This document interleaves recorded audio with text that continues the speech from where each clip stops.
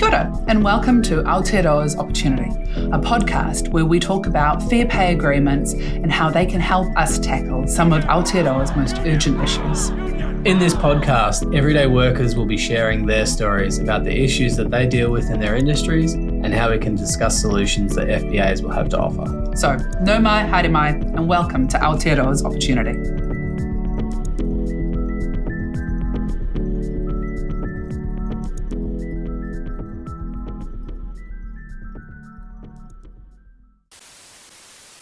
So I'd been working very consistent hours over a particular period, more than half a year, and so I thought, well, surely I'm full-time, aren't I? You know, I'm here all the time.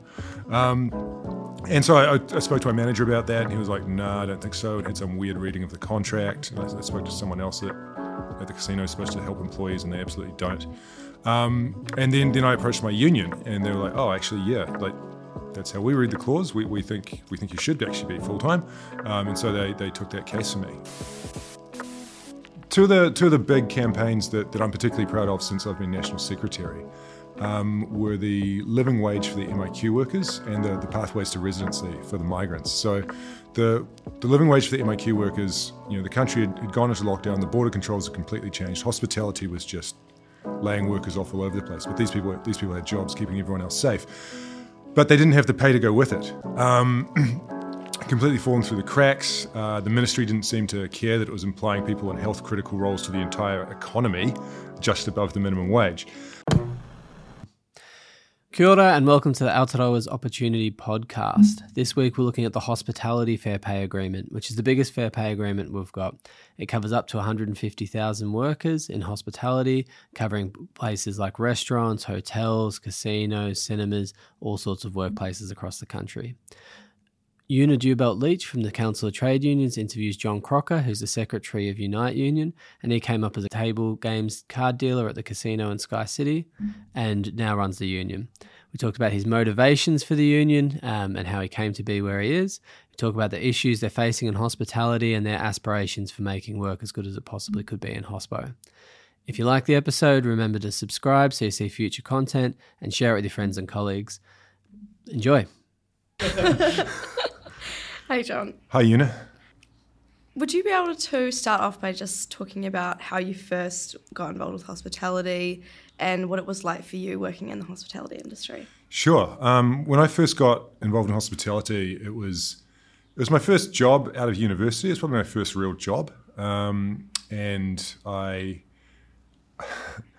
found it on a list of jobs at Wins, and it was being a dealer at the casino, and I thought that sounded quite exciting. Interesting job for your first one. So yeah, I applied for that and was successful and found myself, dealing the table games at the casino. Wow, okay. And how long were you doing that for? I was there for a total of 9 years. Yeah. Okay.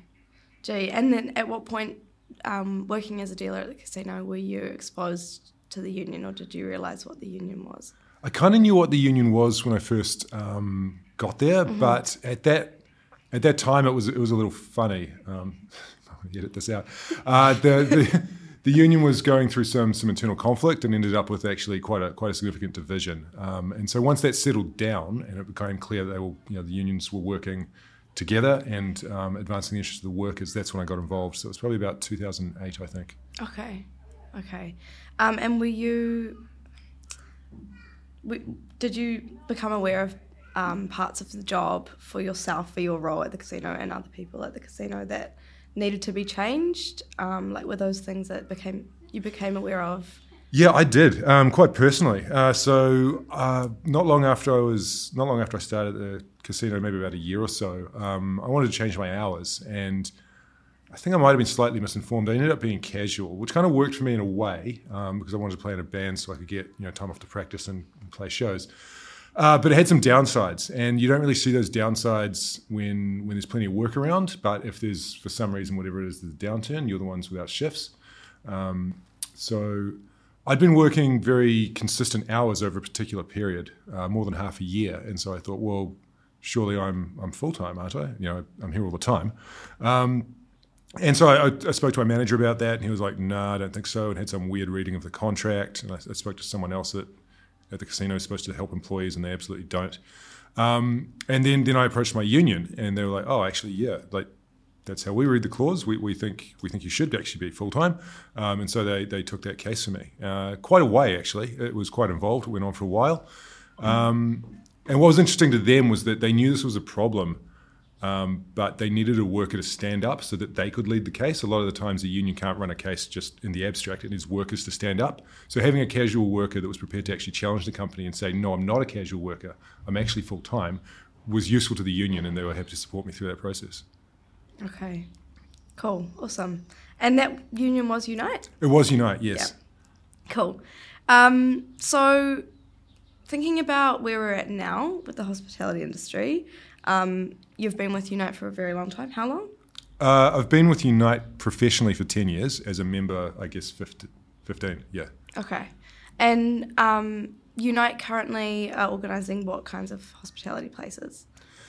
Well, Unite's always had a big presence in the fast foods. I think it's quite natural for unions to drift towards the larger employers where you can get workers together, when you can negotiate one collective rather than several. So historically, Unite's been strong at McDonald's, restaurant brands, the casino, obviously, some of the larger hotel chains, particularly their core group.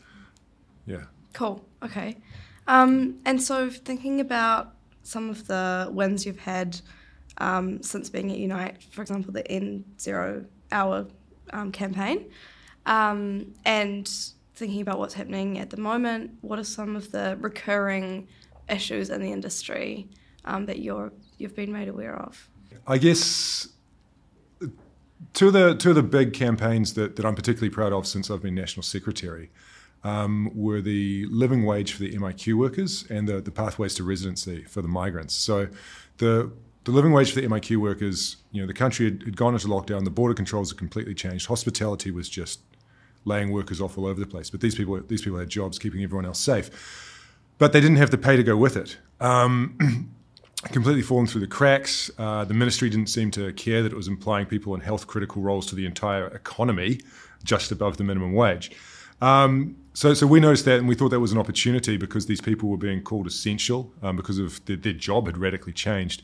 So we used that leverage. We couldn't actually go in there and organise that easily, but we talked to the media a lot. We talked to politicians, and we ran that campaign for a bit more than 6 months to get them a living wage. That one reminds me of N0 Hours because you can get something to resonate with the public when they think that something should already be the case, and you show them that it's not. They just assume that these people who are keeping us all safe are being well paid. No, they're on minimum wage. And, that's a good way of getting public support. Like the public didn't understand 0 hours and what was unjust about them. The second one that I'm quite proud of was the pathways to residency for the migrant workers. So over a long time, New Zealand had a very transitory migrant workforce that basically came in and came out, and they weren't really landing residency. And through campaigning, we got a special visa in 2021, which affected... The numbers kept going up. It was bigger than they thought. The last number I heard was 205,000 workers. So that's pretty impressive. And I think those two are ongoing issues in hospitality. That hospitality has constantly been, or for a long time, a near minimum wage employer or minimum wage employer. It still has youth rates. That's still an issue there. And we're starting to see that migrant exploitation come back. As the numbers have gone up and the checks and the system. There's still that critical flaw with migrant workers being bound to one employer that just leads to exploitation. It's not as prevalent in hospitality, but it used to be when the settings were different. So we're very worried about that creeping back in again. Okay, awesome. Thank you for explaining that. Obviously, we have a fair pay agreement at the moment. The biggest one of them all, hospitality, and that's one of the fair pay agreement that Unite is organising. How will the fair pay agreement potentially change the industry and avoid some of those barriers of entry and of worker protection in a way that we haven't had before?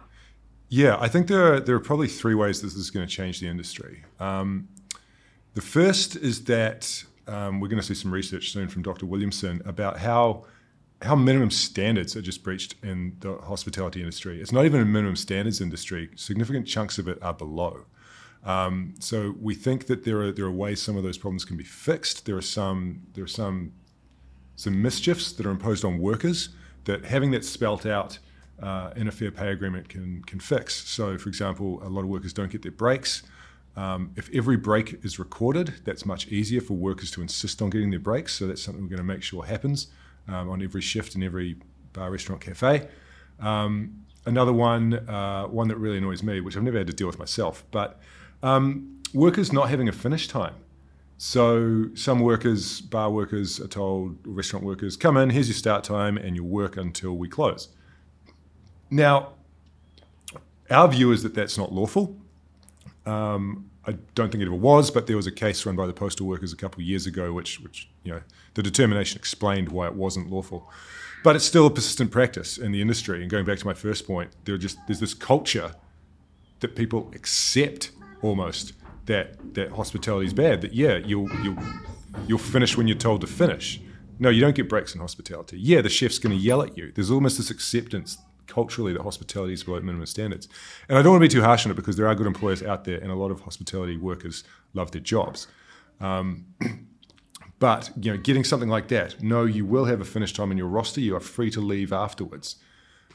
Just kind of clarifying some of those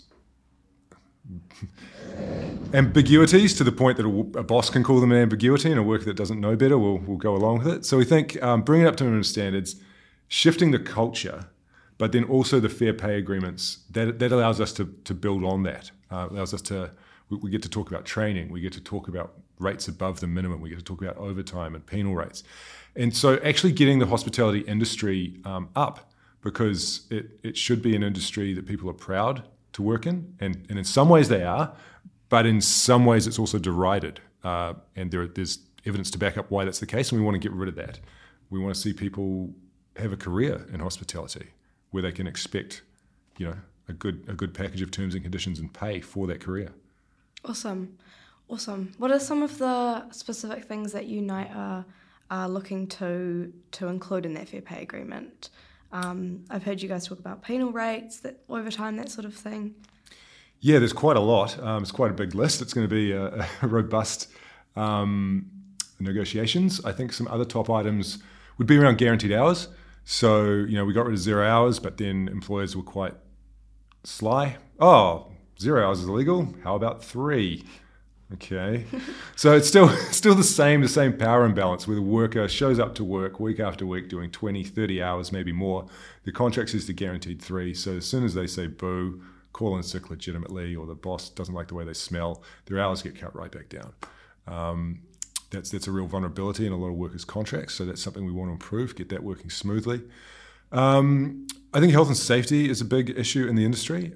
We hear that a lot. Bullying and harassment, including sexual harassment, that's something that needs to be tackled. And what we've seen, ironically, in 2020, there were massive redundancies throughout hospitality. A lot of people sadly lost their jobs. A lot of New Zealanders are under the misconception that you get redundancy. You do not. If it is not in your contract, you do not get redundancy. That has not been the law at any point. So it's an opportunity for us to institute that for the next time things go tough, the next time a business goes under. And we think part of the reason that short staffing has been an issue recently is because you had a hospitality workforce, and now they were partly relying on a high level of migrant labour. But also the people who were let go, they were burnt. They didn't get any compensation. A lot of them wouldn't have gone through a fair process. We've run cases against companies that haven't done that and got significant wins for the workers. So I think, turning that into a career, getting the redundancy in there will be very useful as well. Awesome. Yeah, it's obviously incredibly needed, and hospitality seems to be one of those industries that has managed to get to this point without that level of accountability.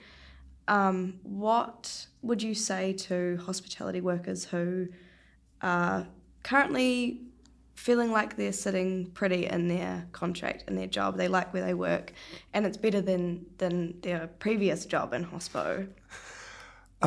Look, there are good employers out there, so I'm not going to say that those people don't exist or that they're under some kind of false consciousness, but I'd be prepared to challenge that, to check their standards, that actually, what is a good job in hospitality? What does that look like? Do you have redundancy in your contract? Actually check that.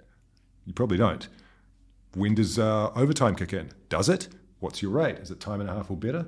Do you get night and weekend pay?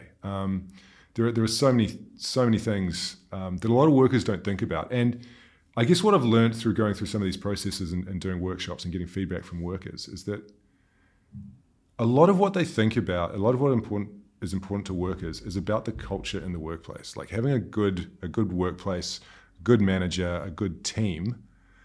They're not even really looking at the terms and conditions. So it can be more about how the worker feels rather than what is written down in their contract.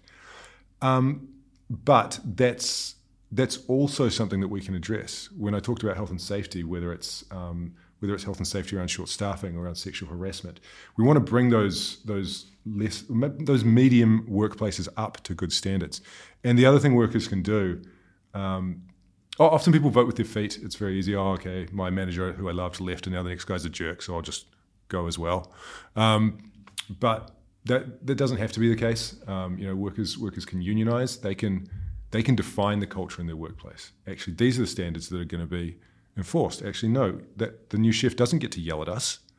No, we're not going to stay late because you've booked something wrong. Like, we've got plans. We're going to leave at our finish time. So instead of taking your chances and going from job to job and hoping you get a good scenario with a good manager, workers have the opportunity to take the power into their own hands and kind of enforce those standards themselves. And that's something we want to make them aware of, that's an option. Great. We've got a conference happening at the moment. You've got a conference happening at the moment. I do. I have to get back to it very shortly. And you've got to get back. Would you be able to explain to us what are some of the things you're talking about this year at the Unite conference, why it's important, and this conference has three big themes. The first is that it's our birthday, so we're going to have a nice barbecue this afternoon, and we've got some cake. The two main industrial themes are around the fair pay agreements and around the election, and it's because they're so intrinsically linked together. So the fair pay agreements, these are the opportunity of a generation. We haven't had a mechanism like this since the very early 90s when they were taken down. And it's a real opportunity to make the most of it. It's an opportunity for our union to grow, and it's an opportunity for hospitality workers to raise their industry, to be the industry that they want to work in long term, and go from job to job without fear of ending up in a bad place. Or moving to Australia. Yeah. Yeah, that comparison does come up because everyone sees the better jobs in Australia, and what they miss is that Australians have the award system, whereas New Zealand has the fair pay agreement system, which is brand new. We haven't got one inked yet. Awesome. Thank you, John. Appreciate you talking to us about what's going on in hospitality and what the fair pay agreement could mean for this very important and needed industry. Thank you. Oh, thank you. I always have time for the CTU. Thank you so much. Yeah, that was awesome. Good? Yeah, okay, cool.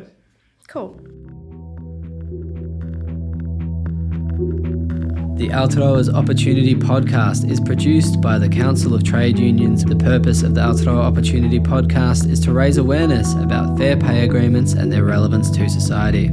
All views expressed on the podcast are the opinions of the interviewees and not necessarily the opinion of their union, the New Zealand Council of Trade Unions, or their employer.